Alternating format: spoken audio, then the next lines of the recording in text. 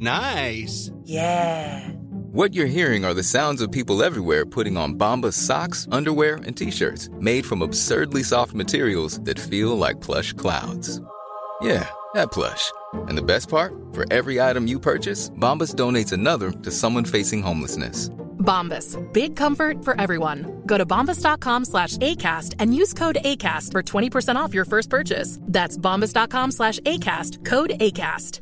Hey, I'm Ryan Reynolds. At Mint Mobile, we like to do the opposite of what Big Wireless does. They charge you a lot, we charge you a little. So naturally, when they announced they'd be raising their prices due to inflation, we decided to deflate our prices due to not hating you. That's right. We're cutting the price of Mint Unlimited from $30 a month to just $15 a month. Give it a try at mintmobile.com/switch. $45 up front for 3 months plus taxes and fees. Promo rate for new customers for limited time. Unlimited more than 40 gigabytes per month slows. Full terms at mintmobile.com. Millions of people have lost weight with personalized plans from Noom. Like Evan, who can't stand salads and still lost 50 pounds. Salads generally for most people are the easy button, right? For me, that wasn't an option. I never really was a salad guy. That's just not who I am. But Noom worked for me. Get your personalized plan today at Noom.com. Real Noom user compensated to provide their story. In 4 weeks, the typical Noom user can expect to lose 1 to 2 pounds per week. Individual results may vary. On today's podcast, I review the new Jude Law Carrie Coon movie, The Nest. Rachel Melanta is back with her segment Spin-Off, and Rove returns to discuss Episode 6 of WandaVision. I'm your host, Justin Hamilton, and you're listening to Big Squid.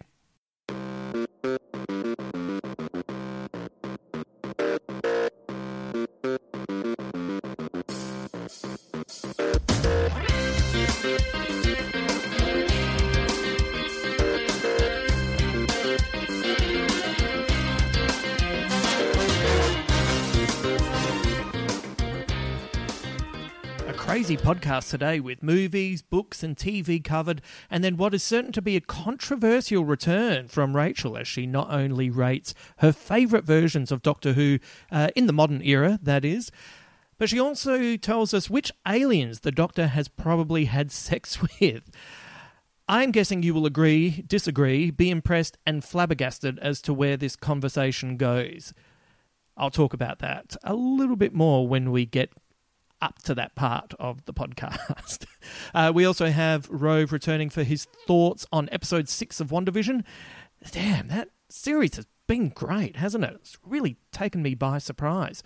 I hope you're enjoying it as much as we have. This might be the most fun I've had with a Marvel production for a while, and, you know, I couldn't really work out why. Like, I really enjoyed Infinity War and Endgame. I think they're to be commended for just how crazy they are. Like, if you put that down on paper, you think, you're never going to make that work. And then they made it work. And I feel that way about a lot of the Marvel products. Not everything's a winner, but when it does work, you think, wow, how did that come together in the way that it did? I've enjoyed the Spider-Man movies. I think they're fun. Same with Thor Ragnarok. But I've gotten into this series so much more, and I think it's because it's the first time I felt like I'm reading a comic book event where each issue is released weekly.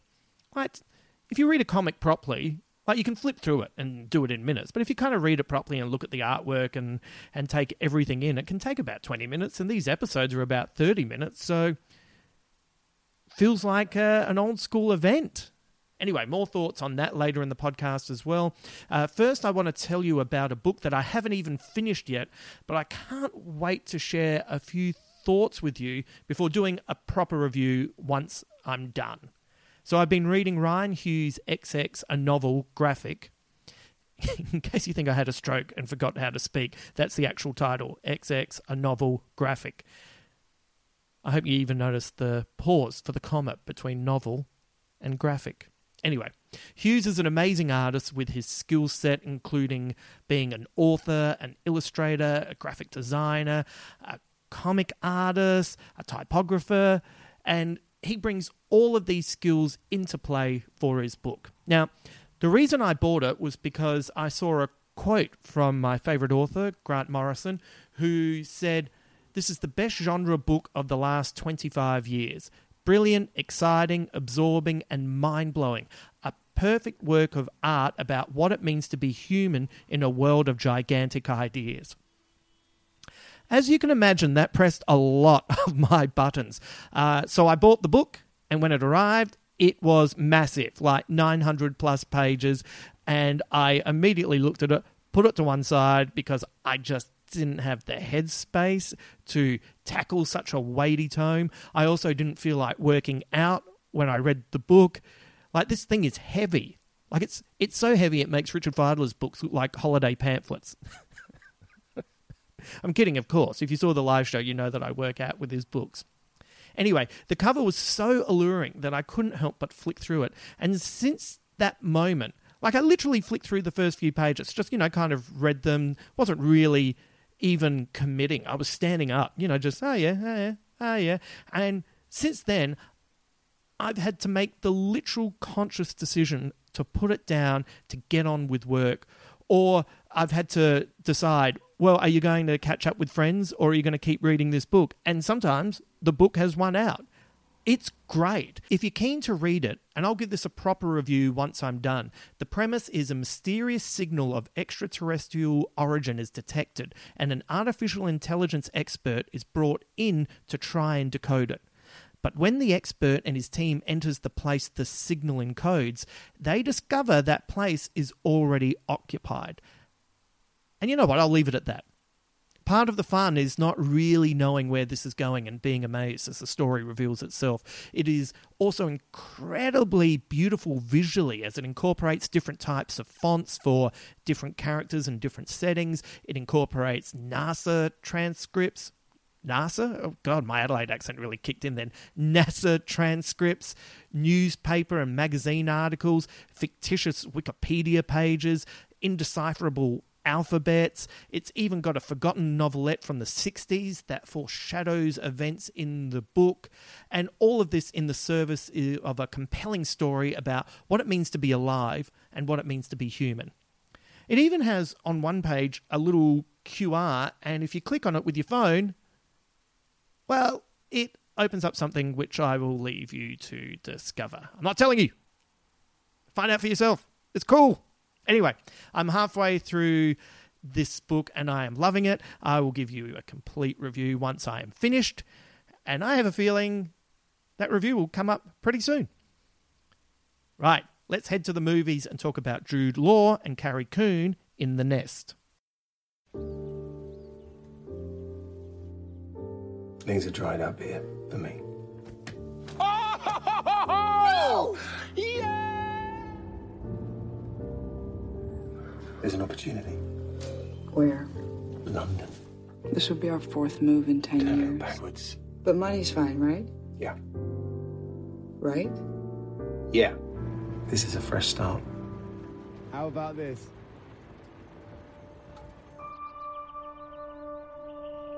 You shouldn't be working for someone else.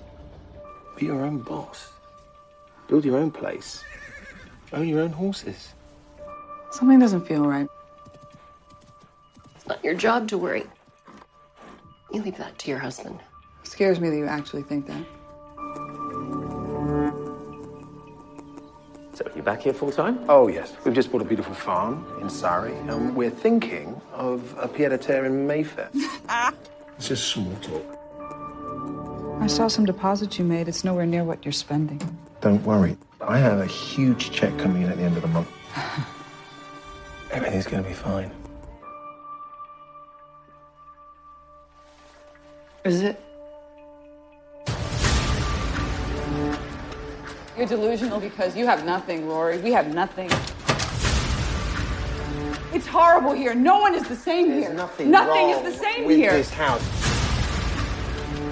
People seem to want everything and expect every need to be fulfilled. What is happening? You're all strangers to me right now, all of you. You're embarrassing. And you're exhausting.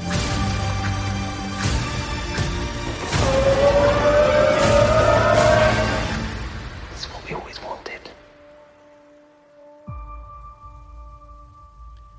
I didn't quite know what to make of The Nest when I saw it last week. My main reason for checking this film out was because I love Carrie Coon, as anyone who joins me for the rewatch of The Leftovers will soon discover. You are going to hear me talk about her a lot. And Nora. Anyway, I love her, and I really enjoy Jude Law in a lot of movies as well. So that was enough for me to check it out. And I went in and I didn't watch the trailer. I didn't read any synopsis. And while I was sitting in the cinema, much to my surprise, as the movie progressed, it turned out it was a horror movie. Right up until it wasn't. But then it was. Is that confusing enough for you? Okay, let me explain. The opening of the movie is a familiar one for horror fans. A happy family buys a beautiful property, but once they move in, something isn't right. There's a mysterious force that appears to be attached to the home, and we begin to see the family unravel before our eyes. Set in the 80s, Jude Law plays Rory, a successful New York stockbroker who moves his family back to the UK to take advantage of the economic boom that has occurred under the Thatcher regime. Correct use of the word regime as well, in case you wonder where my politics lie.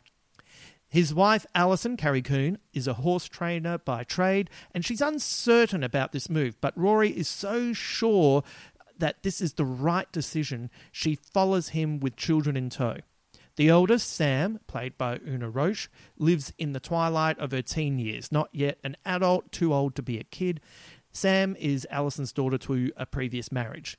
Their young boy, Ben, who's played by Charlie Shotwell, is a carefree kid who ticks all the boxes for your typical happy lad. They move from their happy life in America to return to the UK, and Rory is convinced this is the opportunity that will take them to another level of wealth. But then as the global stock market gains begin to level off, Rory's dreams begin to crack, and while his family fall victim to his disease of more, his desire to be at the top of the heap starts to hurt them in ways that is subtle to begin with and then becomes awful. Law is brilliant in this role. His ability to oscillate between pure charisma and charm to an unbearably pathetic mess is a sight to see. Carrie is just as good as she plays her role with class and a savage intellect, but you can also sense her unease and anxiety bubbling away very close to the surface. The two younger actors are also just as good. Actually, the whole cast is fantastic, and it's a real statement about what happens when you try to climb the ladder of wealth when you come from a poor background, and how it can warp who you are and how it can make you start to concentrate and focus on the wrong aspects of life. Now, this might sound like a nasty viewing experience, but it's also peppered with bittersweet comedy, it's romantic, it has carnal interludes, and it also has enjoyable conversations between people you feel like you've met throughout your life. Like, there were many times that I was sitting there going, yep, I've met him, oh yeah, I know her, oh my god, I've been that person. As I said earlier, I thought this was a horror movie, and then I thought it wasn't, until I realised it had been all along. Horror stories don't have to be about demons and devils. Sometimes a horror story is about the reality of the world, when someone turns out to not be who you thought they were, and how a home can feel like a trap you are incapable of escaping. I love The Nest, and thoroughly encourage everyone who listens to this podcast to check it out whenever they can.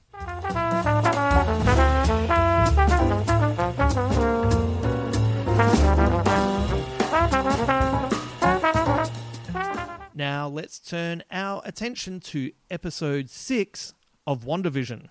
What is it, Billy? I hear that. He's in trouble. Sound like your dead husband could die twice. What? Full of surprises. I'm fine. You're the Avengers. Are you here to help us? Why would you think that? I think a few unsavory characters settling in the neighborhood. Are you here to help us? I think something's wrong here. There's no need to get dramatic. Did you really not see what I saw? She recast Pietro? We've landed in the 90s with a Malcolm in the Middle styled opening, but turns very dark, very quickly. A Halloween episode that allowed not only the Scarlet Witch to dress in her original comic costume, but also Vision and Quicksilver to dress like their original 60s counterparts. We saw the beginning of the twins' journey to become the Young Justice heroes Wiccan and Speed, and meanwhile our heroes outside were banished from sword facilities, but not before Monica's DNA suggested she's about to get some light-based powers, just like her comic counterpart, Photon. Also, Vision tried to escape the world Wanda has created, but it appears he can't exist outside of that bubble. Meanwhile, Pietro is seeming less likely to be the Fox version and could actually be our big bad guy. Once again, we have potential references to Mephisto, with Billy quite scared of their uncle. Billy is, of course, the magical twin, so he might be more attuned to what is going on. Pietro also says that the world Wanda has created is charming as hell and tells the twins to unleash hell, demon spawn. In their original comics appearance, the twins were created from parts of Mephisto's soul. He also tells Wanda that she can tell him anything, which is the type of thing a devil would try to do to an unsuspecting victim. Two more things. Pietro wasn't conjured by Wanda, he just appeared. He also says that he died like a chump after being shot, which isn't true because Pietro died a hero saving people in Age of Ultron. Finally, the shark in the advert is blue and white and uses the term little dude, just like Pietro. The kid in the advert also dies after 9 days because it can't open the pack. So is something awful going to happen to the twins if they don't, as the advert says, snack on yo magic? You never realise how white you are until you have to say yo. Finally, I know Pietro's hair was an Easter egg to his original haircut in the comics, but on some angles they kinda looked like horns, didn't you think? Interesting that Westview is beginning to come apart at the seams with movies at the cinema, including The Incredibles and Parent Trap, which were both released decades apart. I wonder if, like Parent Trap, the twins will swap roles to save the day. Also, the game Dance Dance Revolution wasn't a 90s game, so things aren't going to script in there. For those of you enjoying the idea that Agnes is the witch Agatha Harkness, how about her dressed as a witch for Halloween? I also enjoyed when Pietro had the word kick-ass used in conjunction with him because Aaron Taylor-Johnson was not only kick-ass in the movie, but Evan Peters was also one of his co-stars. This wasn't one of my theories, but I saw someone posit online that maybe Captain Marvel having shorter hair in Endgame is because she shaved it in solidarity with Maria going through chemo. That's interesting. I quite like that, even if it's a retro idea that's put in after the fact. But still, it doesn't matter how the story works as long as the story works, right? And maybe that's why Monica has issues with Carol, because she wasn't there when her mother died, but instead she was out protecting the universe. There's definitely something going on there. There's a bit of frisson. We also had a reference to Monica's aerospace engineer friend. Could that be Reed Richards? I want to see how they do Reed Richards. I don't know how you can do Reed Richards. Like, I understand every part of him except the stretchy, bouncy bits. So many questions and discussion points. Let's bring in Rove. So the big question I have for you is, are you hoping that Darcy turns into her character from Two Broke Girls? Yes, absolutely. Sitcom Darcy. That's already the fact that she, as she's going, as the hex, I guess, is taking her over, that she obviously goes to swear and it turns it into fudge.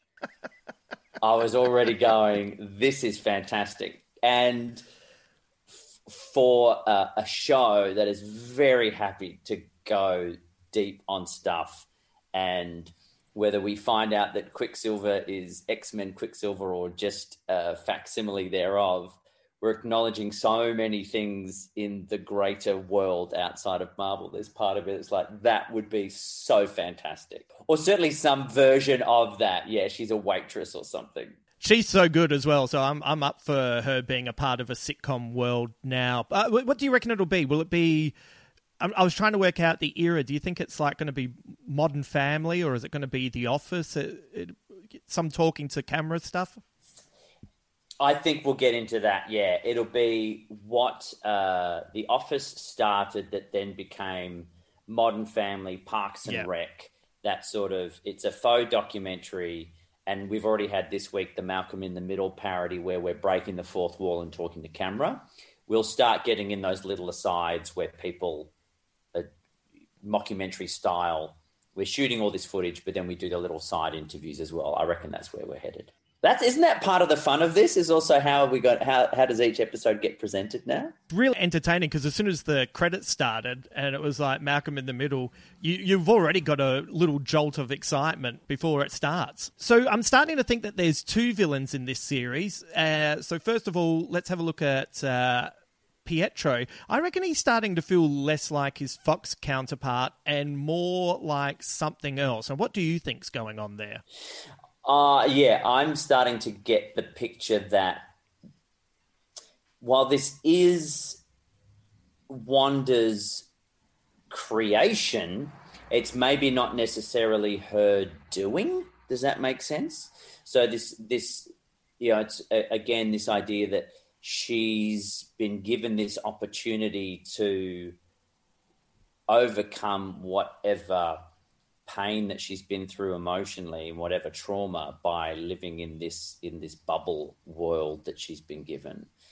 And he is part of that, because it seems like this is the first time, apart from Vision, but Pietro's character really wanting to go, so where were you hiding all the kids? So tell me why all this has happened. And she's even questioning him with, do you remember then what was the name of that kid at that school we went to, just to find out, is he who he says he is? So whether this whole construct of the Westview world is like a trap that has been laid to get information out of Wanda, or something out of her, and Pietro's the plant that has been sent to get that information. Whether it is I am Mephisto in disguise or I am some other minion. I wonder if Wanda's actually been protecting the children, if she's known that there is some sort of demonic force that is, influencing what's happening in that place. And maybe this whole time the reason there haven't been any kids is because she's been keeping them at bay to make certain nothing bad happens to them. And in the same way that she widened out the hex when she found out that that Vision has gone beyond the border, like how much of that is her, the sign of the hex is there to protect in a way, and maybe that's why we've got this the children have been kept at bay. Interesting that we see all the people who are on the outskirts of town don't have any kind of control.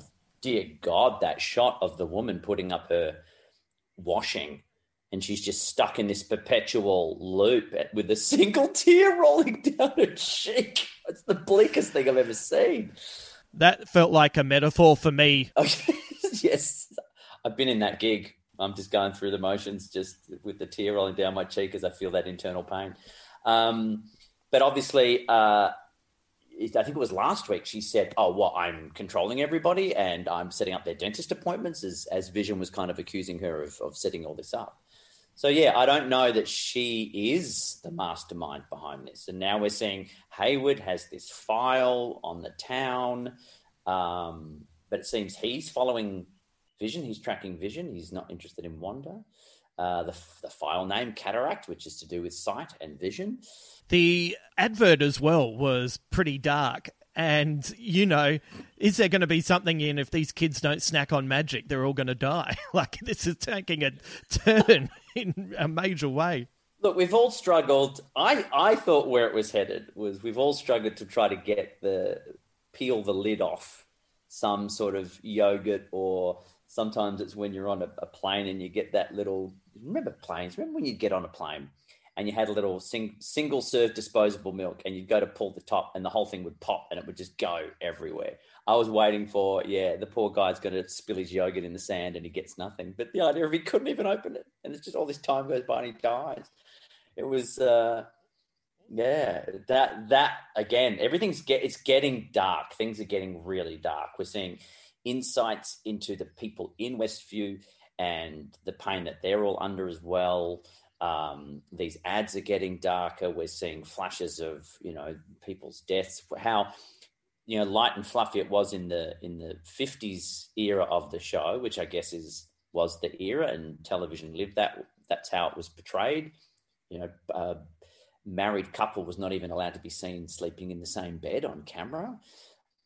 It makes sense that it's almost like as the world is starting to unravel, the Westview world is starting to unravel, or as the cracks are starting to form in this idyllic life that has either been set up by Wanda so she can have the memories of Vision and her brother and the perfect life she wished she could have, or whatever the reason, it's starting to crack, and it's being mirrored by the maturing of the type of television show you would see. That means you can get darker, you can have the dog dying, you can have, scary Halloween episodes and things like that. So it's starting to have me go, geez, who's in control here? Or what's in control? Is it the TV show? Is it Wanda? Is it someone else?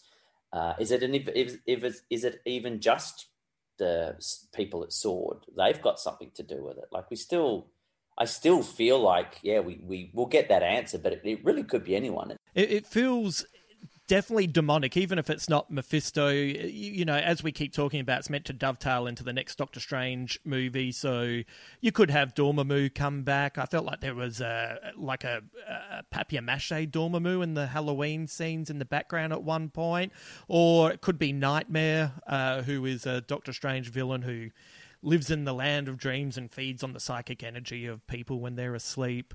But, Pietro has the same colours as the shark, and the shark acts kind of rad the way that Pietro acts.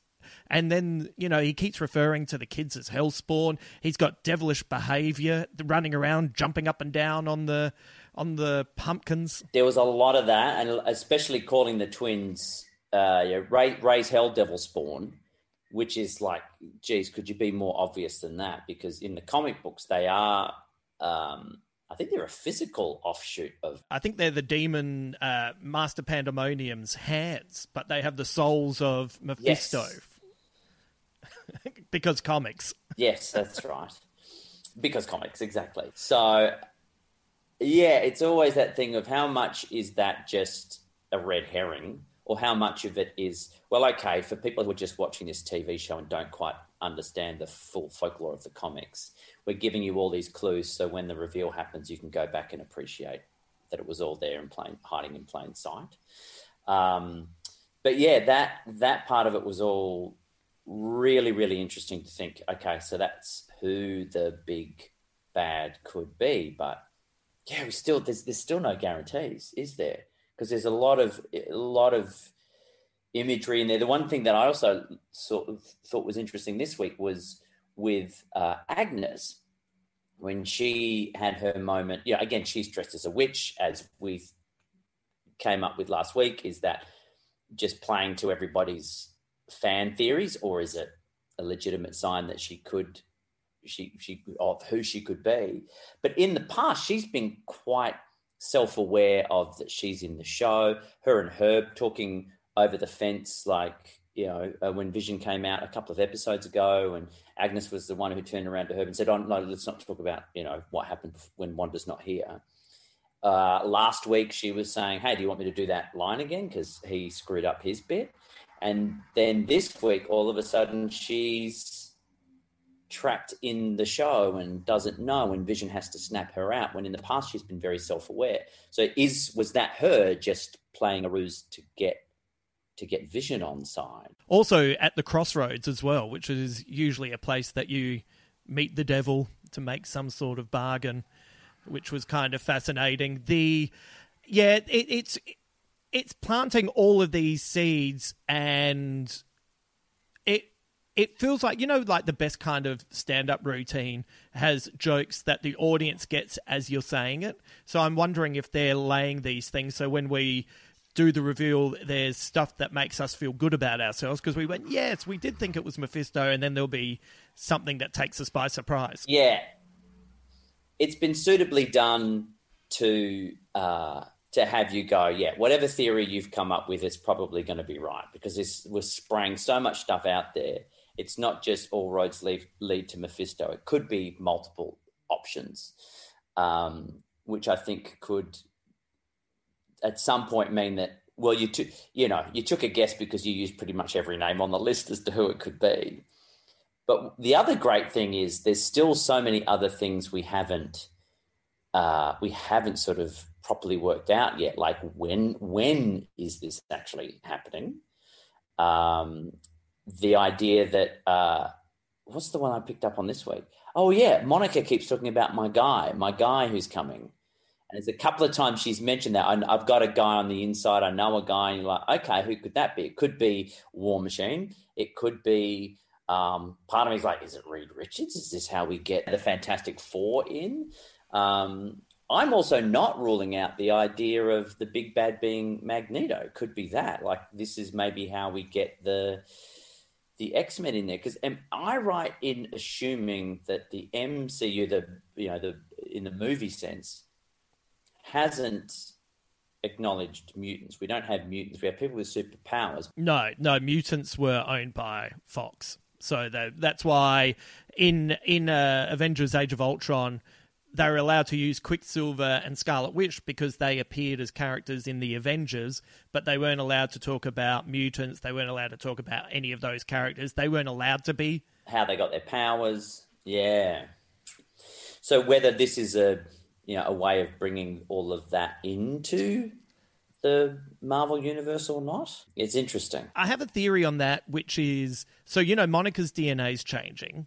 So that means everyone in Wanda's world is having their DNA change as well. So is this the way that they introduce mutants into the world? Because Marvel likes to take stories from the comics and give them a spin. So, in Captain Marvel, the Skrulls weren't bad guys. That was a little spin that they did there. So in House of M, Wanda took away the mutant power, but I wonder if in the MCU, she's going to be the reason she births mutants, and then, are Tommy and Billy the first mutants? Because they're the first characters we've seen born with powers. And then if they're playing the long game, in 10 years' time, once the stink of the FU's done and, you can start to introduce mutants into that's how you reboot for Phase 5 or something like that. Well, now we've engulfed all of the ancillary, we've got the townsfolk anyway that have been sitting there, like you say. We've got all the sword military personnel have been brought in as well. So, you could say, yeah, that's affecting some of the people there. I certainly think that's exactly the point of Monica. She's come and gone. So it seems that's exactly where we're leading to, is how she gets her powers. So that makes sense. Because and how much they want to put on giving an origin story to, this is how mutants came about or not, because it's not. I don't think it's necessary, but geez, it'll be a cool thing if they do it. It's hard to retroactively introduce them because then your first thing is, where were they for the Battle of New York? Where were they when, they're already going to have to try and, they're going to have to come up with something tricky to answer that for the Eternals. So how you can't play that card twice. So maybe this is the origin point, and then that allows the Homo Superior thing to kick in, and it just starts to give them somewhere to go down the track, and they're not afraid to do like a 5-year jump like they did with Endgame. So yeah, and also, let's be honest, they will want to restart all of that and put their own stamp on it. They're not just going to say, okay, now that we've got all of our IP back, and that means we can have X-Men and we can have Wolverine, and Fantastic Four and all the other things that we've missed out on. It doesn't mean that we're just going to say that all those slew of other movies that happened over the past, 15 years is in any way acknowledged by us. So that we, yes, they happened, but we are the ones who have made this genre something. We are the ones that have created this world. We don't acknowledge that anything happens on the DC side, and even if they were to acquire all those characters, they'll start again and they'll turn them into what they want them to turn them into. They're not going to suddenly, turn around and go, okay, how do we fit Wolverine into this because he's never turned up before. They go, no, we'll just start again. And this is how. And Hugh's back eating lasagna at this very moment, sleeping until 7. Look, then he would look like that woman hanging washing on her line as he's doing reps, but it would be he's just doing a bicep curl, and that's the same tear rolling down his cheeks. But yeah, that part of it is that's really interesting to me. Is so I still am not convinced that Vision is actually alive. It's just, is it the idea of Vision? Quite clearly, he has no memory of who he is. He's like, what's an Avenger? What do you mean I'm an Avenger? And what do you mean I'm dead? That makes no sense to me. So that's really interesting. The fact that some of the characters in Westview need to be snapped out of their haze, where then they can become like a Vision's co-worker, where he's like, oh God, you've got to stop her. And then he's like, hey, let's get back to this stat sheet. But then Agnes and Herb are across everything that's going on. Like Herb saying, oh, do you want me to change? Are you happy? Is everything okay? Is there anything you want to change? Like, just let us know. So he's across it, which I also find very interesting because his character is head of the neighborhood watch. So he's watching the neighborhood. So who is he? And as far as I can recollect, on the board of people who are in the WandaVision show within the show, let's say the Westview population, that the Sword personnel have found, their real identities and have shown, okay, here's who's been cast. Agnes and Herb are not on that list as far as I know. So it seems, okay, well who are they and where are they playing into this game? And same with Pietro and him saying, I don't remember anything either. You summoned me and here I am. So it's all that. We also know that Wanda didn't summon him. Like when he turned up. She's just as surprised as anyone. And suspicious. I think one of the things that Watchmen did really well was it set up all these things that you wanted answered, and then it did things like, oh, and by the way, Dr. Manhattan was this character for 7 episodes, and you go, oh, I didn't even know that was going to be a thing. And that's what made me start thinking about this having 2 lots of villains. Like Sword, as you already said, Project Cataract is really interesting because, as you said, a cataract affects your vision. They used to do manned space missions, and now they're into robotics, nanotech, and sentient weapons. So maybe there's like 2 bad things going on at the same time. And you wouldn't put it past anyone at Marvel to go, yeah, we've got because Falcon and Winter Soldier is the next series that will happen, the Disney Plus series. So we'll need something for that, as well as the movies that are coming. You've got Doctor Strange and A World of Others coming. So it's not like, we don't just need one big bad. We're suddenly, they're spreading out everywhere like a hex. They're going out like we're going to engulf all of television as much as we're going to engulf all of film. So yeah, they've got to get, and there's no reason to think that the reveal at the end of this is just everything leads to Doctor Strange. I see no reason why there wouldn't be splinter sideline stories as much as they have at every end of every film in the past. Here's your little post-credit sequence that sometimes is teasing to something that's 2-3 films ahead. So sure, like Hayward's, he's a really interesting character from the Sword side of like, I was holding down the fort while you were all gone. I was looked after your mother's legacy. You don't know what it was like. He's kicked the 3 of them out. So even he is a big bad. Is like, okay, what's his motivation? And the Sword had Vision's body. Wanda's come to get it. How much of that was a trap to lure her in to do what they wanted? Like, is part of this setup in the Hex to create mutants, nothing to do with Mephisto and who's been maybe, getting in Wanda's head. But this is Sword's set up to have mutant, to have their own army of people with superpowers to battle all of the superhero Avenger types that are out there. What is it? You can dissect a frog and learn everything about it, but you can't breathe life into it, and which is also runs for jokes. You can dismantle a joke and then can never put it back together again for it to be funny. Maybe they dismantled Vision, couldn't bring him to life, and they lured her in and then thought, well, maybe she'll do something that will bring him back to life, but in the process has woken something up that they weren't expecting, and this trap has gotten out of their hands. Exactly. It's an experiment gone wrong. That is absolutely. Ask the guys that invented the atom bomb. With the adverts, it feels like, the first ad references Stark, and it feels like it's talking about Stark bombs killing her family. And then the second ad was the Strucker watch, and Baron von Strucker did the tests on the siblings. And then the third act was the Lagos wipes, which is the accident from Civil War.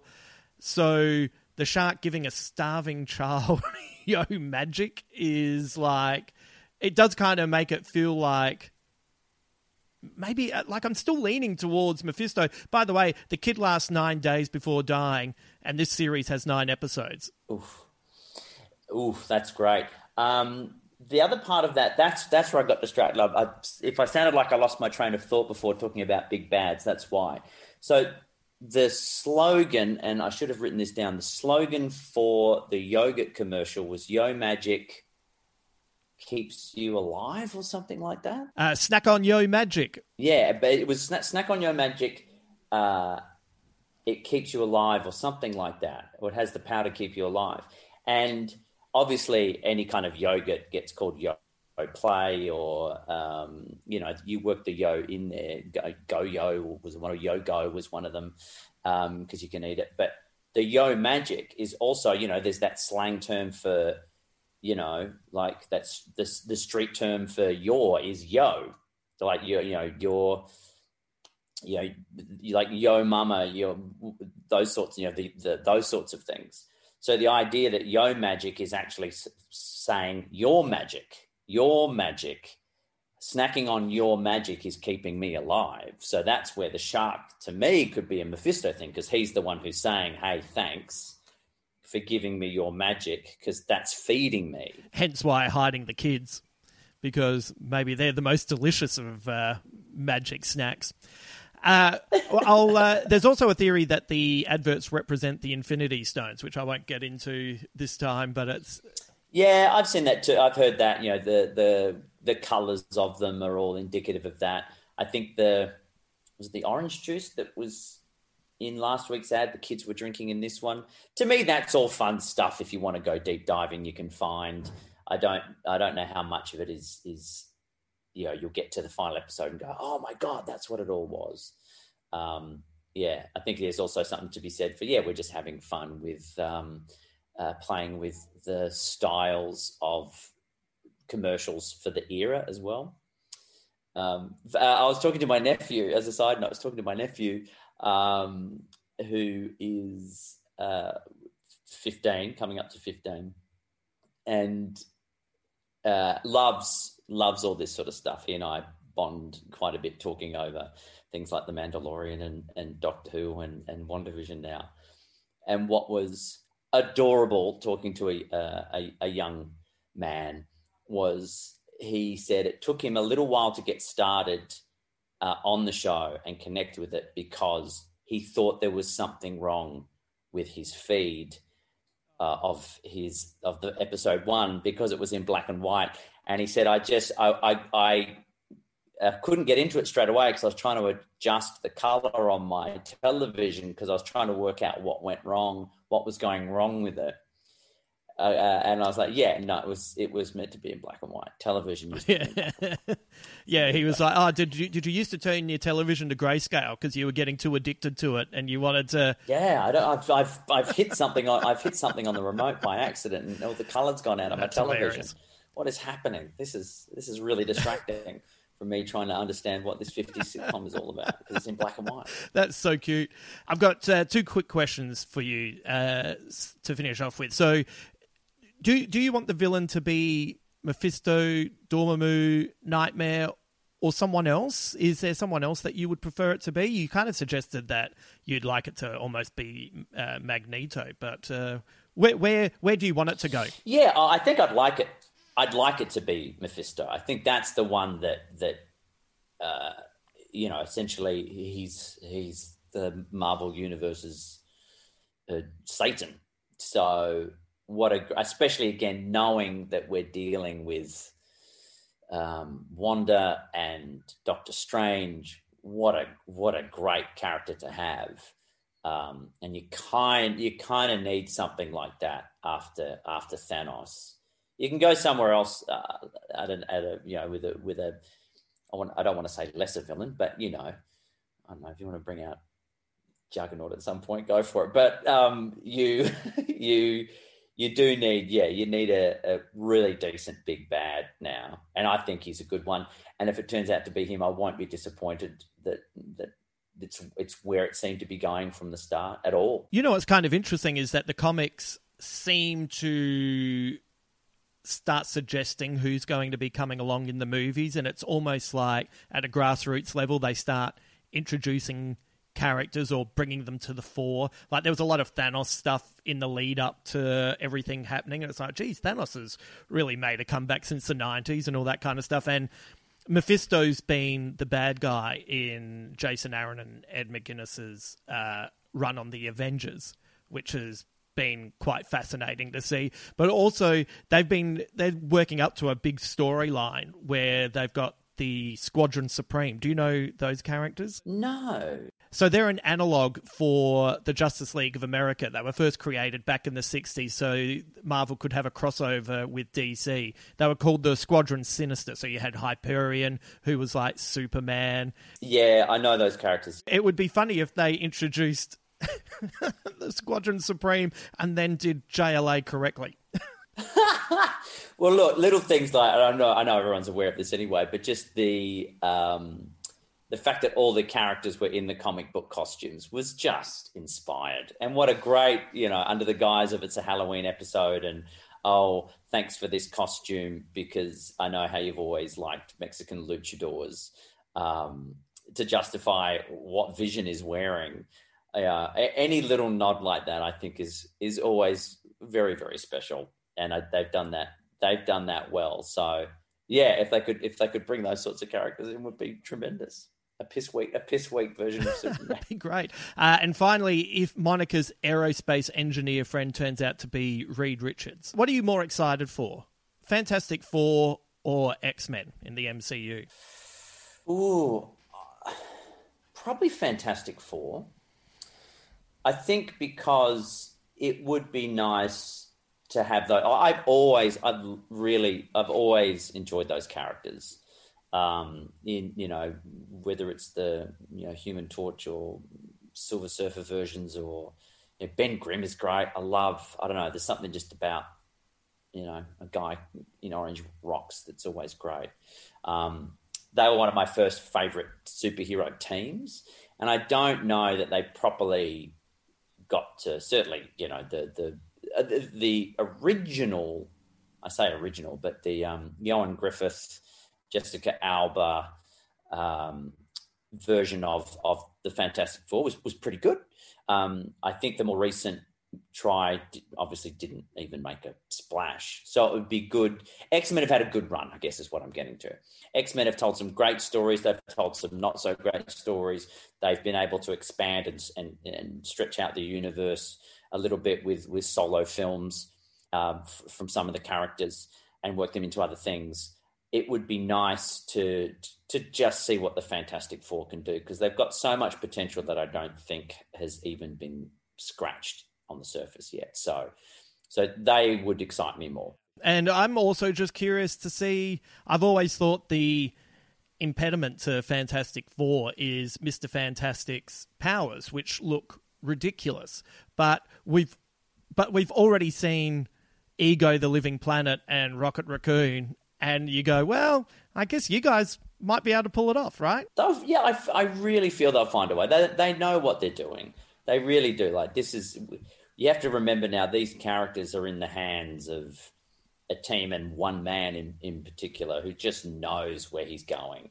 And yeah, it'll be, and this may well be, yeah, we get introduced to Reed Richards and it's, you know, it's scientist Reed Richards. They haven't even gone up and in the ship and had the crash landing and got their powers or anything like that yet. So, you know, it could be real long game stuff that we're looking at. I'd be into meeting them before they get the powers. That would be a fun... Oh, my God, how great would that be? I would love it if it's not suddenly we have a fully formed superhero team, that we've got a long way to go to bring them in. That would be marvellous. And I know so beautifully done so that you're ready for it, because they're all, you know, they're great characters in their own right without needing the powers to make them interesting. And can we make a quick mention of the squid bit with the reference to Kick-Ass? Oh, yes. I've mentioned it in the intro, which you wouldn't have heard yet, but it's so cute, isn't it? When that happened, it's like, wait a minute, they were both in Kick-Ass. I completely forgotten that. I just thought, same as on the marquees, The Incredibles and Parent Trap, and it's just, it's one of those things we're just referencing the era that we're in. And it wasn't until because I thought, afterwards, that's right. And that's also, I'm pretty sure that's a Marvel brand film. I don't think it is. That's Mark Millar who created it, but I can't remember what imprint he published it under, which is a good question to ask. But yeah, I thought, that's an interesting one that it seemed like that's exactly what they were referencing. And then, went to look up if there was any other connection to it. And then immediately got the two actors that have played Quicksilver were in that movie, which is just amazing. That was an Image comic that Mark Millar. Oh, right, okay. You know, I think that had Hit Girl dropping C-bombs, so there was no way that was coming out of Marvel. Oh yeah, absolutely. Absolutely, that's true. Well, that was great. Thank you for being on the show, and I look forward to catching up next week so we can unpack where the hell this is going. Oh, it's great. It's unfolding nicely. I love it. I love where we've gone this week, and after the big reveal of episode 5, 6 settled in really nicely with more little breadcrumbs leading us to the finish line. I can't wait. Thank you.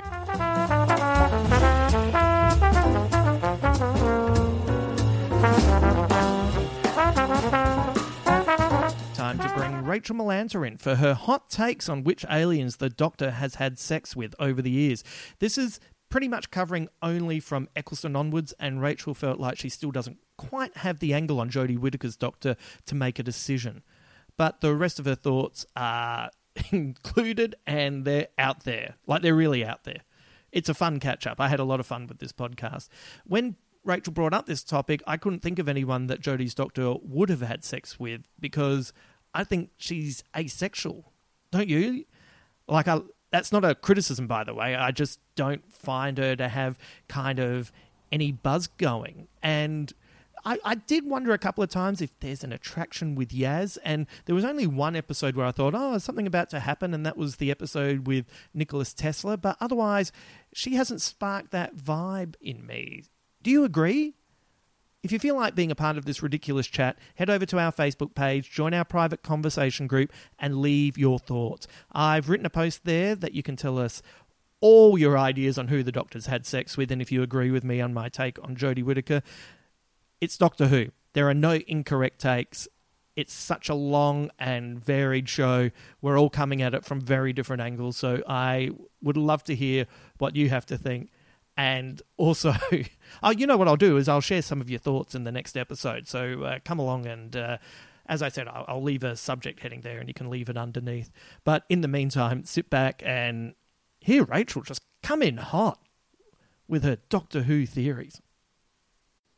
I can't remember what season of Doctor Who you're up to in your rewatch, because you've gone back from Christopher Eccleston, is that right? Yes. I'm currently on season 9, I believe.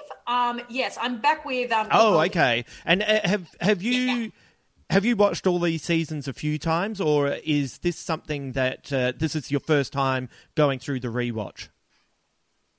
I've watched pretty much up to where I am a few times.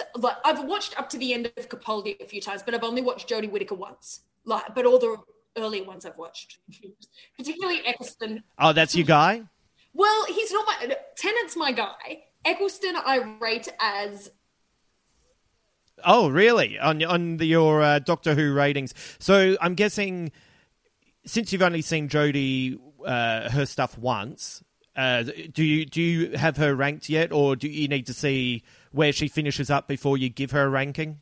She has not been ranked yet. She's still chilling in that she's in limbo. I've ranked the other 4, and I feel like she just hasn't had her opportunity yet to really come alive. Like, I feel like all the others kind of have had their real moment to show off what kind of doctor they're being. I feel like they've kind of had more of an opportunity in their own sort of special storyline. And I feel like she hasn't, I feel like I just haven't fully seen her yet. There's not that episode that you can point to and say that's the one. So what would you say is Eccleston's number 1 episode? I actually love the one with the where it crashes into the Big Ben, the Slitheen. I think the Slitheen are actually probably my favorite alien of all of them. Because firstly, I love the earlier seasons because the CGI is very questionable, and I find that very amusing. I love that. And I just love the Slitheen. I just love them. The early CGI is feeling very much in keeping with the original series in that, yes, the CGI has improved, but it's still a little bit dodgy. But it's supposed to be. Like, that's the thing, I was talking about this the other day with when you introduce somebody new to Doctor Who now, like they've never seen it, never heard of it, and it's not very big in Canada. So like most of my friends have never watched Doctor Who. And you kind of have to explain to them that it's supposed to be a little bit camp. Like it's supposed to be a little bit corny and just extra, it's not really supposed to, like, a lot of the aliens, you're just kind of supposed to get the gist, like, yep, that's doing that. It's not, I don't know, it's not supposed to be. Well, it's also family entertainment. That's the thing that lots of people forget, especially some older fans when they get all bent out of shape over things. And, it's like, a grandfather can watch this with their granddaughter, and everyone in between can enjoy it. And so anyway, that's your favourite Eccleston. What's the Tennant episode? Because for me, Eccleston is the Dalek episode, where that was the first time that you kind of really got a sense of, before we knew what the Time War was and where the Doctor had been in that whole adventure, that was the first time that you went, oh man, this guy is struggling. I was very invested with Eccleston from the beginning. Like, I don't know, I really liked him as the Doctor. I think it's a shame he left after 1 season, but I mean, you gotta do what you gotta do. I respect it, but I do think his Dalek episodes are the best Dalek episode. You know what I mean? Like, I think he is the strongest in that. Yeah, I really liked him. I thought he was the sexiest Doctor. Really? Wow, that's interesting. And what about Tennant? Tennant, honestly, I have a theory with Tennant. I think Tennant is the best Doctor, but it took me a minute to warm up to him. Like when the first regeneration, the like Christmas episode where he's in bed the entire time pretty much, it took me a minute. I think it took like 3 or 4 episodes before I liked him. I was really kind of anti-Tennant when he first came in. And every time I rewatch, I kind of like, I go through that because I was so sort of attached to Eccleston. And then I let him go, I let it go. But then I warm up to Tennant. But I love anything with the Weeping Angels with Tennant. But my theory with him, because I've spoken to you about this in the past, that I have a theory about the Doctor bangs different aliens. Right? Well, hang on, I want to get to that. But so Tennant, it was about 2 or 3 episodes in, not a specific episode, but mainly the Blink episode is the one where you kind of point to him. And that terrified me too, because I have a fear of statues. Yeah, no, I understand that. I think that's one of those fears that more people have that they didn't realise until they saw the episode Blink. Oh, I've been like fully aware. I've always been scared of statues. I used to walk home from the casino when I used to work there in Sydney, and I used to add an extra 10 minutes to my trip to avoid the Queen Victoria building because I'm scared of the Queen Victoria statue. Would have really struggled in Gothic days. What about Matt Smith? He's my least favourite. That's fascinating. Yeah, I never liked him. I respect what Matt Smith did with the character. He went for like a goofier, cuter Doctor. I get that. I respect what he was going for, but I never trusted him as the Doctor. And I feel like and I appreciate that he had a rough go, like following Tennant, who is like everyone's favorite pretty much. But I don't know, like I never fully believed him as the Doctor. And I felt like at certain times, like his goofier kind of jokey, ooh, I don't know what's going on sort of vibe at times. I need to trust my doctors. Like, that's it for me. And I just never really connected with him on that. Having said that, I do think he had one of the best companions with Amy Pond, though I don't understand why Rory was there. I think Rory's only role was because the previous companion, like Martha, was in love with the Doctor, right? So I think that because they kind of had Rose, who was like the sexual tension. Yeah, but you had Donna straight after Martha. And Yeah, but Martha then came back for a minute. You know what I mean? Like they were kind of intertwined. Yeah. And I don't really even count Donna as a real companion for half of it, right? Really? But she was sort of into him as well. Like, but I feel like there'd been like a lot of romantic. There was a very clear delineation of just being mates. Like there's that point where he says, I'm just looking for a mate. And she freaks out because she thinks he wants to have sex with her. There was. No. I never saw tension between them. I love Catherine Tate, but I saw tension there. Yeah. That's so funny because I only ever saw them as pals that were really caring of each other, but I never saw any tension. Whereas Matt Smith, I totally bought he was the Doctor quicker than anyone who's ever regenerated. And it was from the moment he started trying food. I thought that was just a different character. I enjoyed him as the character he was playing, but I did not believe, like, I don't know whether I was just so invested in the previous two. Like, I just couldn't imagine Tennant doing those sorts of things. Like, I don't know. I just didn't buy it. I didn't buy it. Yeah, that's because he wasn't Tennant's Doctor. If he came out and gone, oh, look at me, I'm the sex god Doctor, you would have been going, oh, he's just doing a Tennant. He also was darker as well. Like when he's talking to young Amelia and he says, you know, when parents tell you that everything's going to be okay, but you don't really believe them because you think they're lying? And she says, yeah. And he looks at her and says, everything's going to be okay. And you go, oh, this guy is fantastic. So, but what about Capaldi then? Loved him the moment he regenerated. I was on board with Capaldi. I just love Peter Capaldi to start with, but just as an actor, I think he's amazing. But I think I love his kind of darker, angrier edge. Like he's kind of got this more shorter fuse, less shit-taking edge. And I just love him. I think the moment he regenerated, I was fully on board with Capaldi. 100%. And what was his episode, do you think? Oh, hang on. What was the Matt Smith episode what was the one that you said that you liked? Matt Smith episode, I think like the vampires maybe? Like, really? I really enjoyed him with the vampires. The vampires. I think that was kind of the first episode where I kind of went with him.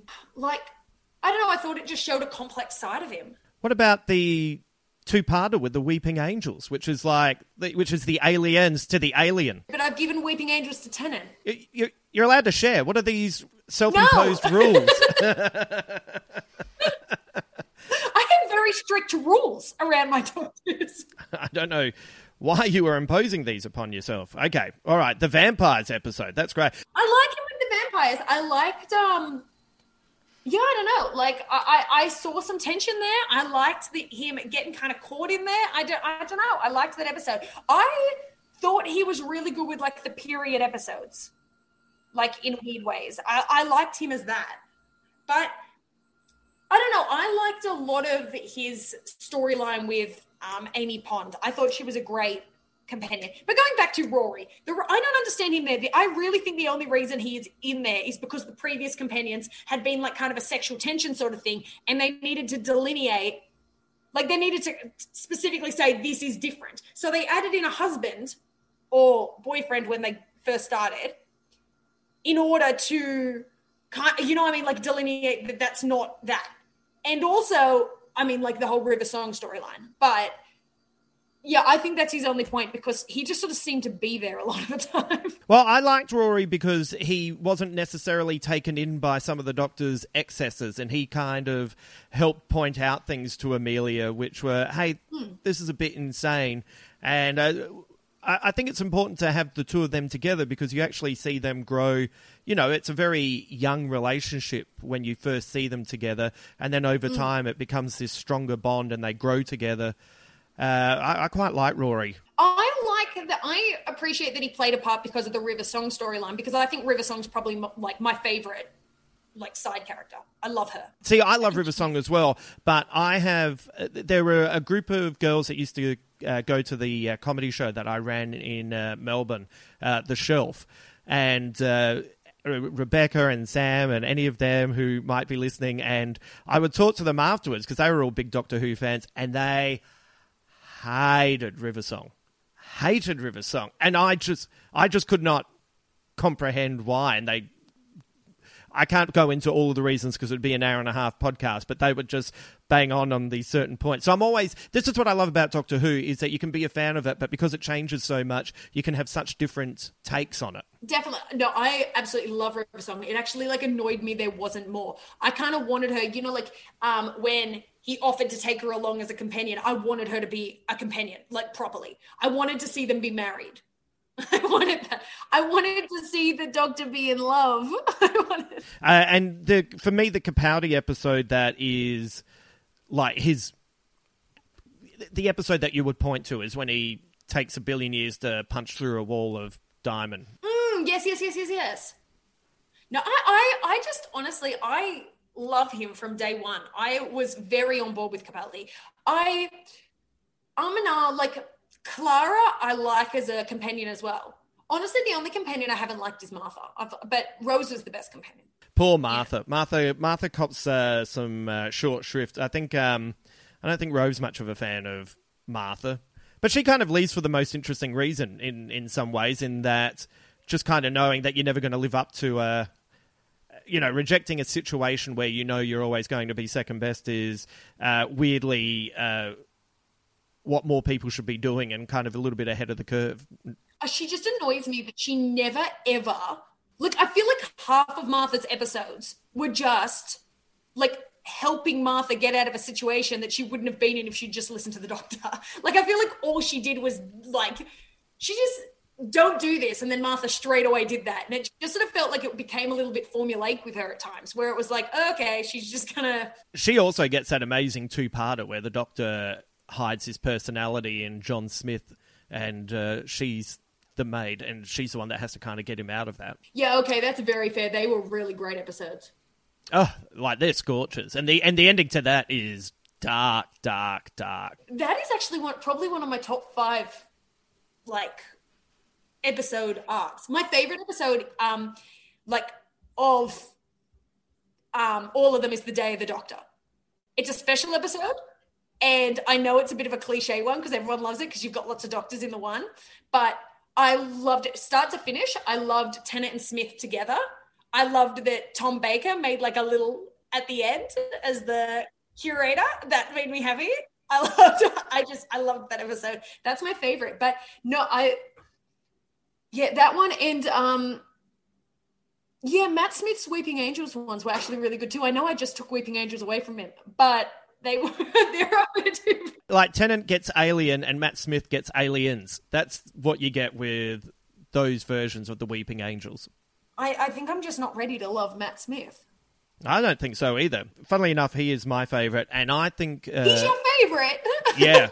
And I think that first season of Matt Smith is pretty much perfect. I think there were some really, really cute moments with him. I think on a more he had some emotional moments. I loved Amy Pond, but I don't know. I just felt like the entire time he was there, I kept on being pulled out of episodes because I just kind of went, I don't really trust you. So I want to get back to you've thought about the Doctor and who they've had sex with, which aliens, right? I take that very, very seriously. No, I get that. I didn't doubt it. So I'm guessing you don't really have, sometimes it's easier to have a proper take on a Doctor once they're done as the Doctor. So we're leaving Jodie Whittaker out of this. And not assigned her an alien yet because, I just feel once again, I haven't fully seen her. She hasn't come into her own yet. Yeah, I feel like there's not quite, really loved Jodie as an actor, and I've loved her in other things that I've watched, and I like her take on the Doctor, but there isn't quite that episode. Like, even probably her best episode where we discovered the Doctor that we'd never heard of before, Dr. Ruth. Oh, yeah, that's definitely her best episode so far. Yeah, and because it gives her so much to do, and she's just, so good at it. That's a really good way of putting it. I feel like at times she doesn't have enough to do. There's been too many companions, and I would have preferred when the series came back, even though I loved Graham, but I would have preferred it was just the Doctor and Yaz, to be honest, and I would have just been totally into a series of the two of them, because I think Yaz has the potential to be really interesting, and I never really cared about Ryan. So I would have preferred to have seen the two of them. And then you get more time for both characters to build a little bit. And there would have been an interesting dichotomy between the person who's been raised as a policewoman to the Doctor, this Doctor's quite childlike and, very much leans more into the pacifism. So that would have been interesting to explore. And I really like that with her. Like, I like, as you said, like the character there. And I actually love the regeneration as a female. Like, I love that as not even from like a female representation point of view, but more just like, I love that as just a character feature, that the Doctor can regenerate as any gender, anything. I would be interested in whether like future regenerations, now that we know it's more unlimited situation with the regenerations, whether we will see different races and stuff like that. And that sort of representation in the future as the Doctor. But I absolutely love the character that the Doctor can regenerate as any gender, whatever. But yeah, I agree that I just feel like at times she doesn't have enough to do, I feel. But so I haven't assigned her an alien yet. But just before we get to that, so how would you feel if the Doctor regenerated as an alien? Or does the Doctor always have to be human? Well, human looking, but do you know what I mean? Yeah, human lost, because technically the Doctor is an alien, but no, it needs to be human. That's where I draw the line, right? Seems kind of racist, Rachel. I draw the line at that point. I'm sorry. You don't want a whole season of the Doctor looking like a Dalek with Tom Baker's scarf wrapped around its sucker? Just a bow tie like Matt Smith, but that's it. The comic book writer and author Alan Moore, when back in the 80s, there's the... have you ever heard of, the superhero, the Green Lantern? So there's, for people who have never read the comics, they're an intergalactic police force, and there's lots of Green Lanterns. And invariably, when you would read the comics in the past, pretty much all the aliens looked a little bit humanoid, etc. And then Alan Moore introduced this idea where, one of the Green Lanterns was from a planet where it was all bacteria. So it was just bacteria and it would infect people and give them colds, and that's how it would take down bad guys. And another alien that had no sight, so it just worked on sound. And I wonder if you could take the Doctor into a really bizarre area. It would be good for cartoons or something. I wouldn't want to see an entire season of it, but I would be totally open to a special where he's just bacteria. Just bacteria. I would watch that. 100% I would watch that. And we'd all kind of go, it'd be that episode where I don't think it could go longer than an episode, but it would be that episode where forevermore we're just maybe that time he was just bacteria, and that would just be brilliant. Remember Dr. Influenza? All right, so you've thought a lot about the Doctor and which aliens they may have had sex with. As an introduction here, I just have always had trouble believing that there is this alien with two hearts who looks like any of the regenerations of the Doctor, who is saving the world and is never getting laid. We hear Matt Smith and that refer to sleeping with Elizabeth I and stuff randomly as offside jokes, but otherwise he's just never having any fun, right? I just don't believe that. He's kind of vulnerable. He's sort of lonely. Someone's going to try and fix him, I reckon. I just don't believe that it's never going down. He brings his house everywhere with him. Seems a bit creepy when you put it that way. Yeah, a little bit creepy. But, I love it. It's kind of going back to oh my God, is Doc Is the Doctor like van life, but before van life was a... Yeah, maybe. Should go and check to see if the Doctor's on TikTok. Yeah, the Doctor invented living in a van. I'd love to see an episode of Doctor Who and the TARDIS has got like artwork spray painted on the side. So, Christopher Eccleston. Yeah, I reckon it's Levine. I said it earlier, I reckon it's his episode, and I reckon that 100%. Really? 100%. But the real question there is going to be, the only question is whether at the time it occurred, was the Slitheen wearing the human skin suit or was like au natural, you know? What was the scenario? That is the only question. Other than that, it's definitely happened. Well, the good thing about that is what it suggests is that if the Slitheen is not in human form or wearing a human kind of mask, as it were, that means that Doctor is not looking down on people who have curves. And I think that's beautiful. And that's a very nice thing to think about with Christopher Eccleston. And I think Christopher Eccleston would be that way. I believe that. They're a bit farty, though, aren't they? Like, do you think the Slitheen accidentally farts in front of him and he's like, don't worry about it, it's all good? They only fart in the skin suits. If they're not wearing the skin suits, they don't fart. So it could only be one or the other. He's either got farty or Slitheen. Either way, he's not judging. Yeah, honestly, I'm on board with it, and I reckon it's happening. Because I've weighed up like different things here, right? And I think he had a lot of time alone because Rose was off a lot. They were separated a lot during those episodes.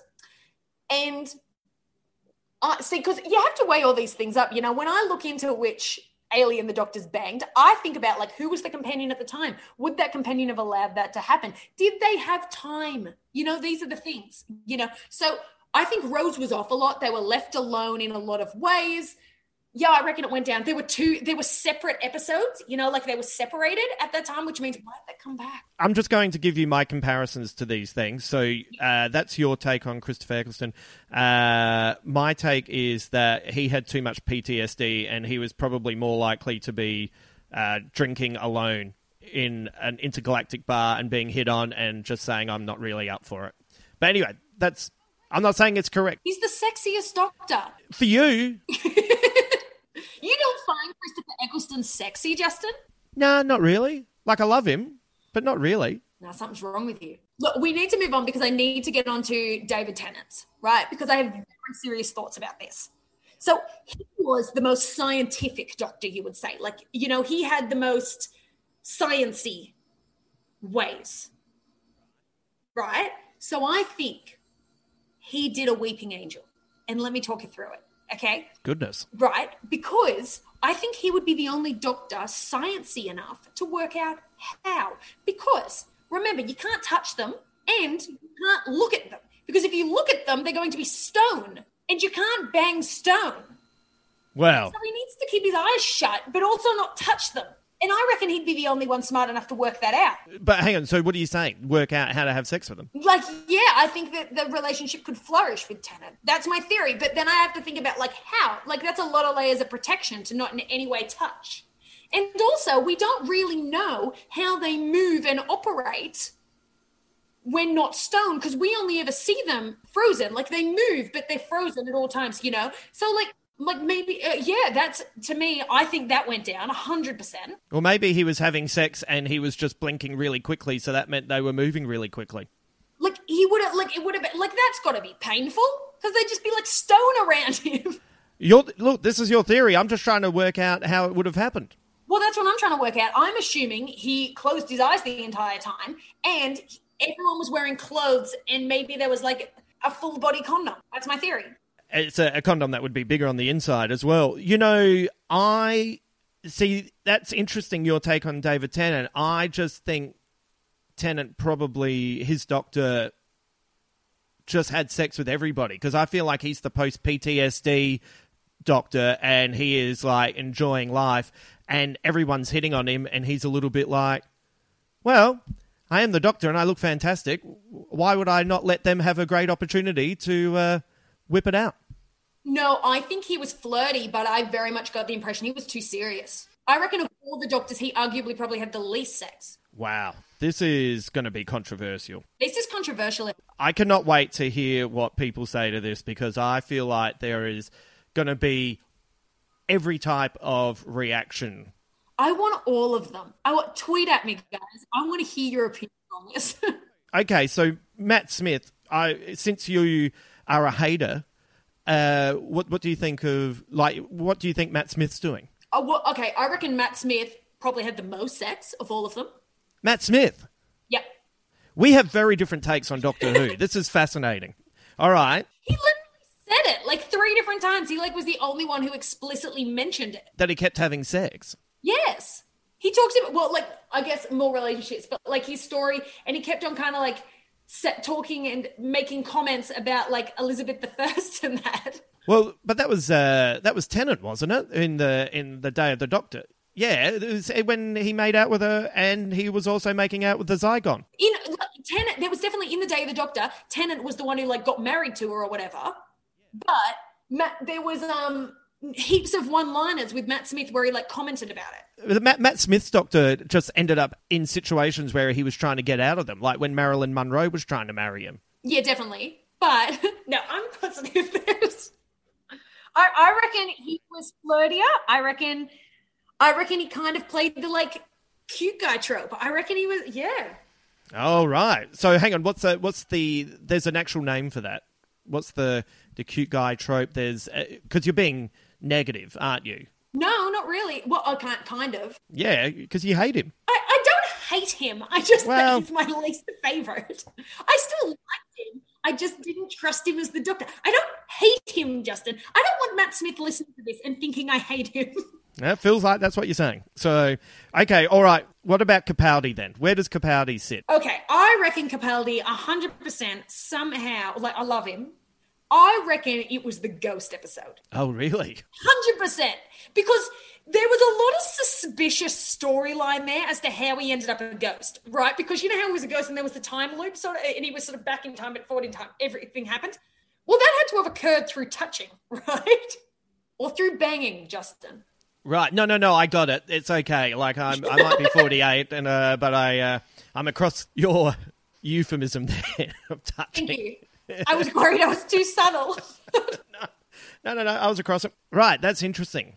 See, I always thought maybe Capaldi and... Because didn't they have that really romantic long year or something with the River Song? I can't quite remember that Christmas episode. They went to that place that lasted for... it was 20... It was a day on the planet, but that day stretched out for a long time. It's been a while since I've seen it. So I felt like he was possibly a little bit more romantic. Do you think there was ever anything with Missy? No. No? No. Do you think Missy went back in time to different timelines and tried to have sex with the Doctor at any point? Or are they just mates? I think they're just mates because I think that they've been mates since they were children, right? They were always mates. And I think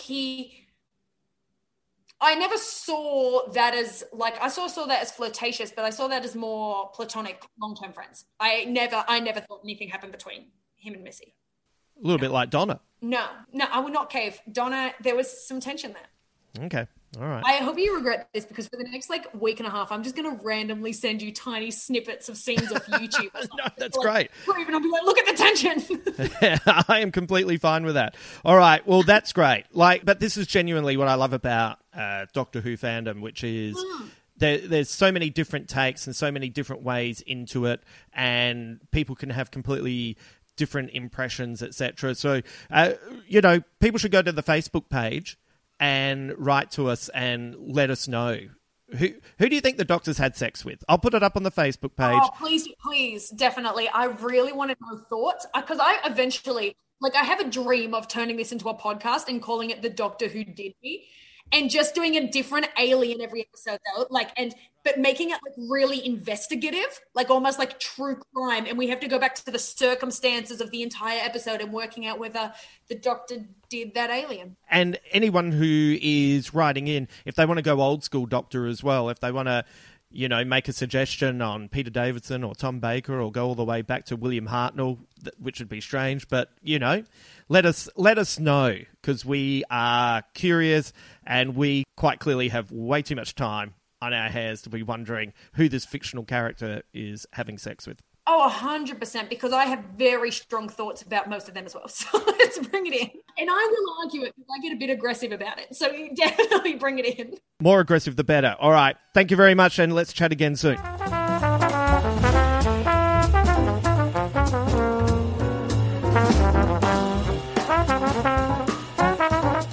Thank you to Rove and Rachel for joining me for our latest episode. Remember, if you'd like to share your thoughts on WandaVision, which aliens the Doctor has had sex with, or anything else you'd like to share with us, come over to our Facebook page and sign up for our private section where you can discuss anything without fear of spoilers.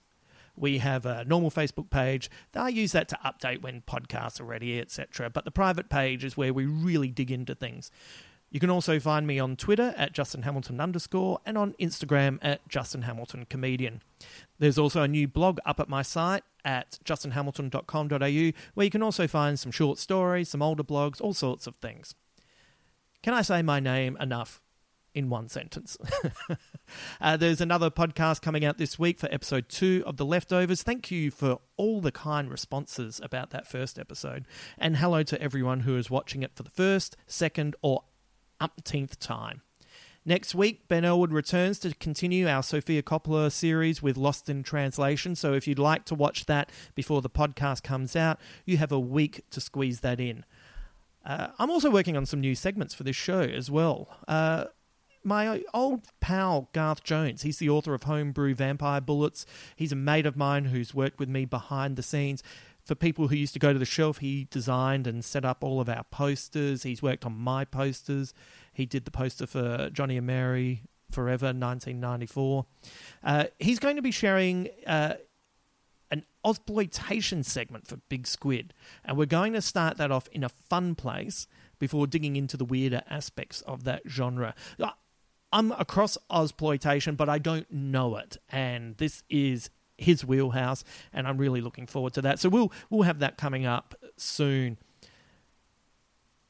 If you're enjoying this podcast, please give us a top review on your favourite platforms. And this year, we're all about growing the listenership. So if you have some like-minded pals that you think would enjoy the work my friends and I put into this, please recommend us. Word of mouth is still the best way to grow a product correctly. So your patronage is welcome. It just makes a difference. Like, I know I listen to things that are suggested by friends more than when I'm just reading text on a screen. So feel free to tell people about us. Also, feel free not to. Like, you can just keep it to us. That's fine as well. I know you would only suggest this to the right people. I trust you. That's what I'm saying. I just trust you. This week, we're leaving off on a quote by Russian filmmaker Andrei Tarkovsky, who said, "What is art? It's like a declaration of love, the consciousness of our dependence on each other, a confession, an unconscious act that, nonetheless, reflects the true meaning of life, love and sacrifice." Until then.